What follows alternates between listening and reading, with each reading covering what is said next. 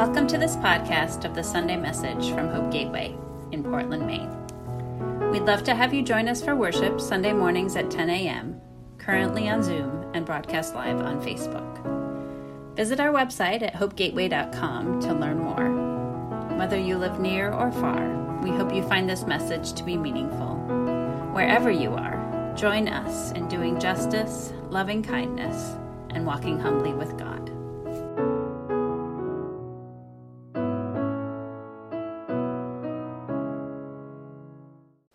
These hot days remind us of our dependence on water, don't they? We are always dependent on water each and every day, but when we are overheated and thirsty, our bodies remind us how much we crave a cool glass of water. Our bodies and our spirits are renewed when our thirst is slaked. I don't get to use that word very much, slaked. During the month of August, we will be focusing on some fun stories from the Bible, most of them lesser known, where water is the central element. And today, I have the pleasure of telling you the story of the Apostle Paul's shipwreck, in which 267 people on board survive. Not to give the suspense away, the story does read like a screenplay, so hang on to your seats. Here's a little bit of background before we get to the central scripture passage for today.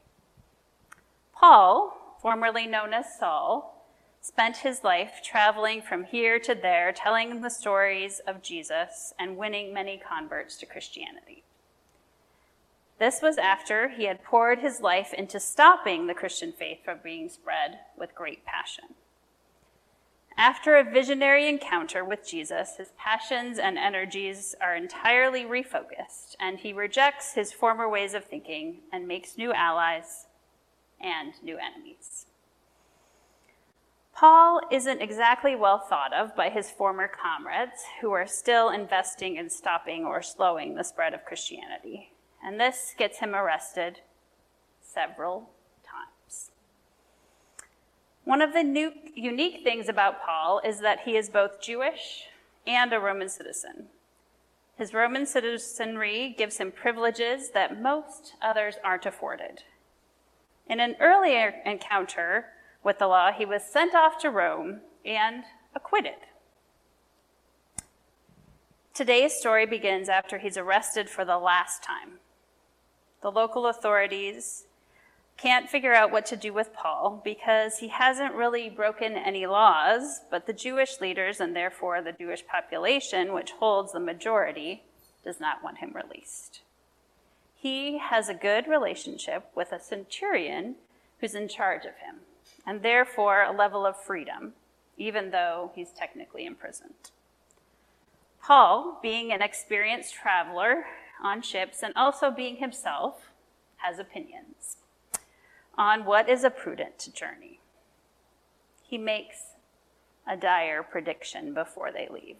Sirs, if we proceed, I can see our voyage will be dangerous and will involve heavy loss, not only of cargo, but of the ship itself. Not only of the ship, but also of our lives.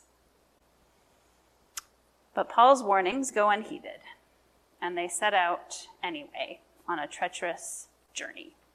Dun, dun, dun. Okay. Here is the story from the book of Acts in the 27th chapter, beginning with verse 13. One day, a moderate south wind began to blow, which made an attempt possible. We weighed anchor and sailed west, staying near shore. Then things got scary. A violent northeaster, the Araquilo, blew across Crete. We were caught. We couldn't turn and sailed into this fierce wind, so we had no choice but to let it drive us. We briefly found a bit of shelter from the wind near the island of Clauda, and then, having trouble securing the ship's lifeboat, but we were able there to hoist it up and send down cables to brace the hull, which was in danger of breaking apart under the strain of the storm. The wind was relentless, and soon we were again being driven southwest at the mercy of the storm. We feared it would drive us all the way to Syrtis Banks, and now down near the North African coast. So we threw out the sea anchor to slow us down. All night, the storm pounded us violently. The next day, the crew threw the ship's cargo overboard, and the day after that, they discarded any of the ship's equipment that they could do without. Days passed without relief from the ferocious winds, without a single break in the clouds to see sun or stars even for a moment. Despair set in, as if all hope of rescue had been cast overboard as well. On top of all of this, the crew had been unable to eat anything because of the turmoil. Paul saw the crew had reached a critical moment. He gathered them. "Men," he said, "if you had listened to my warning, we would be safe in Crete and have avoided this damage and loss." I'm sure that's what they wanted to hear right then. "I was correct in my warning, so I urge you to believe me now." Here's the good part. "None of you will die. We will lose the ship, but we will not lose one life. So keep your courage, men. The God I belong to, the God I worship, sent a heavenly messenger to me this night. He said, 'Don't be afraid, Paul. I'm not finished with you yet. We are going to stand before the emperor. You can be certain that God has granted safety to you and all your companions. So listen, men, you must not give up hope. Keep up your courage. I have faith in God that things will turn around exactly as I was told last night. Here's what I foresee. We will run aground on some island." Imagine what happened. It's the 14th night of our nightmare voyage. We're being driven by the storm somewhere in the Adriatic Sea. It's about midnight, and the sailors are taking soundings, fearing we might run aground. 20 fathoms, somebody calls out in the darkness, and then a little later, 15 fathoms. We're nearing land. But hope quickly gives way to a new fear.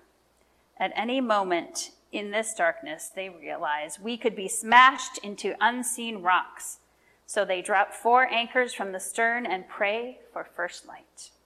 Then some of the crew decide to make a run for it on their own.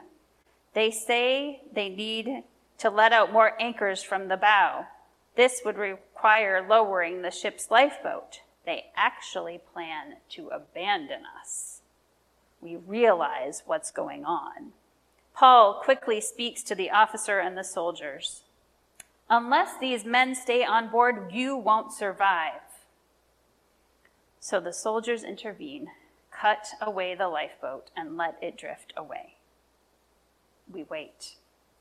Just before dawn, Paul again gathers everyone on the ship, all 276 of us. He urges everyone to eat and encourages us not to lose hope. "Listen, men," he says, "we've all been under incredible stress for 14 days. You haven't eaten anything this whole time. I urge you to take some food now because it will help you survive what we're about to face. I want to assure you, not one of you will lose a single hair from your head. We're all going to make it, all 276 of us." Then Paul takes a loaf of bread and gives thanks to God in front of them all. He breaks it, takes a piece, and begins to eat it. A fresh surge of courage seems to fill their hearts as they also begin to eat. After satisfying their hunger, the crew lightens the ship by throwing the remaining wheat overboard. Day finally breaks. They survey the coastline and don't recognize it. But they do notice a bay with a beach, the best place to try to run ashore.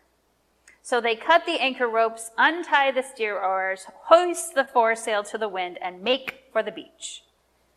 But then there is a horrible sound, and we realize we've struck a reef. The bow is jammed solid, and the waves are smashing the stern to pieces. The soldiers start talking about killing prisoners so they won't swim away and escape. Paul is one of those prisoners. But the officer wants to save Paul, so he stops them.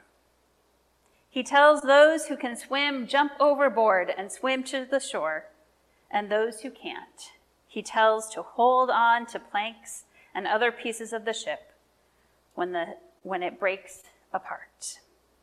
Some hours later, we reassemble on the beach, each one safe and sound.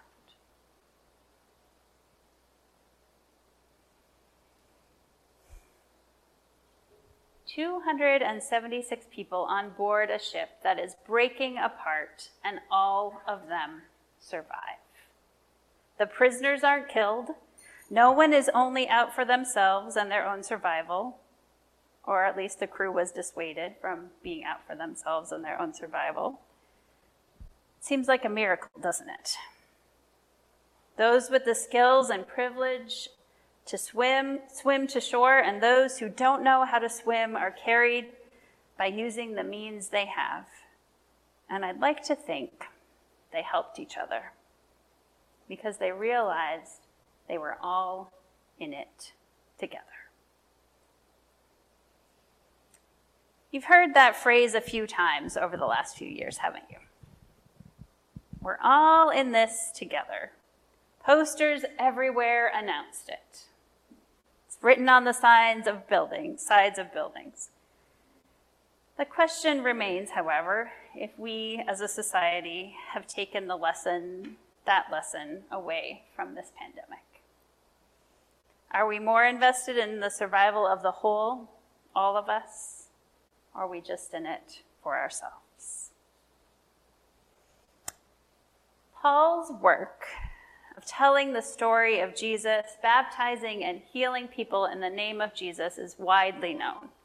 Paul wrote many letters to the churches that he helped start in various places, and those are in our Bible. We know what he thinks about so very many things. Some would say we know what Paul thinks even more than we know what Jesus thinks, thanks to the Bible. Therefore, what I find so remarkable about this story of the shipwreck is that Paul doesn't call anyone to believe in the name of the Lord Jesus and be saved. Everyone in the boat is in this together. Paul is directive and shares his vision with everyone. And before he heads out, he warns them that they may lose their lives. But after his vision from God, he is confident that they will all survive together. And when some of the crew try to abandon the ship, Paul convinces the officers and soldiers that they must bring them back for the survival of the whole. They are all in this together. It's not about one individual or another, it's about everyone. It's not about me being more important than you, it's about everyone being valued and cared for. One of the numerous powerful statements that Cole Arthur Riley writes in her book, Hear This Flesh, is this: solidarity is a group that stands together and would do so even for its weakest member. It is that community which resists the intoxicating lie of individualism. We live for ourselves and by ourselves.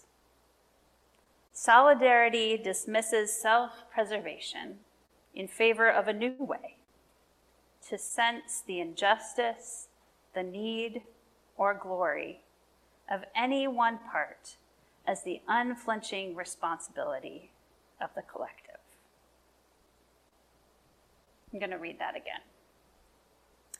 Solidarity is a group that stands together and would do so for even its weakest member.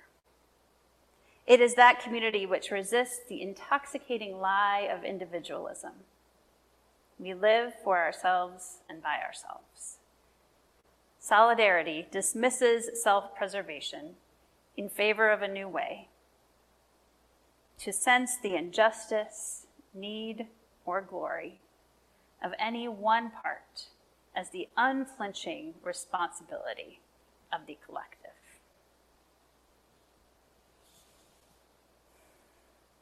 I believe that when we value the individual over the many in economics, in public health, or salvation, we fail to see the way that Jesus is inviting us into.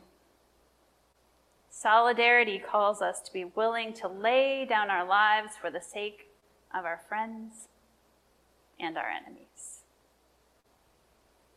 So I challenge you in this coming week to find ways to value others, to care for strangers, to invest in a better world.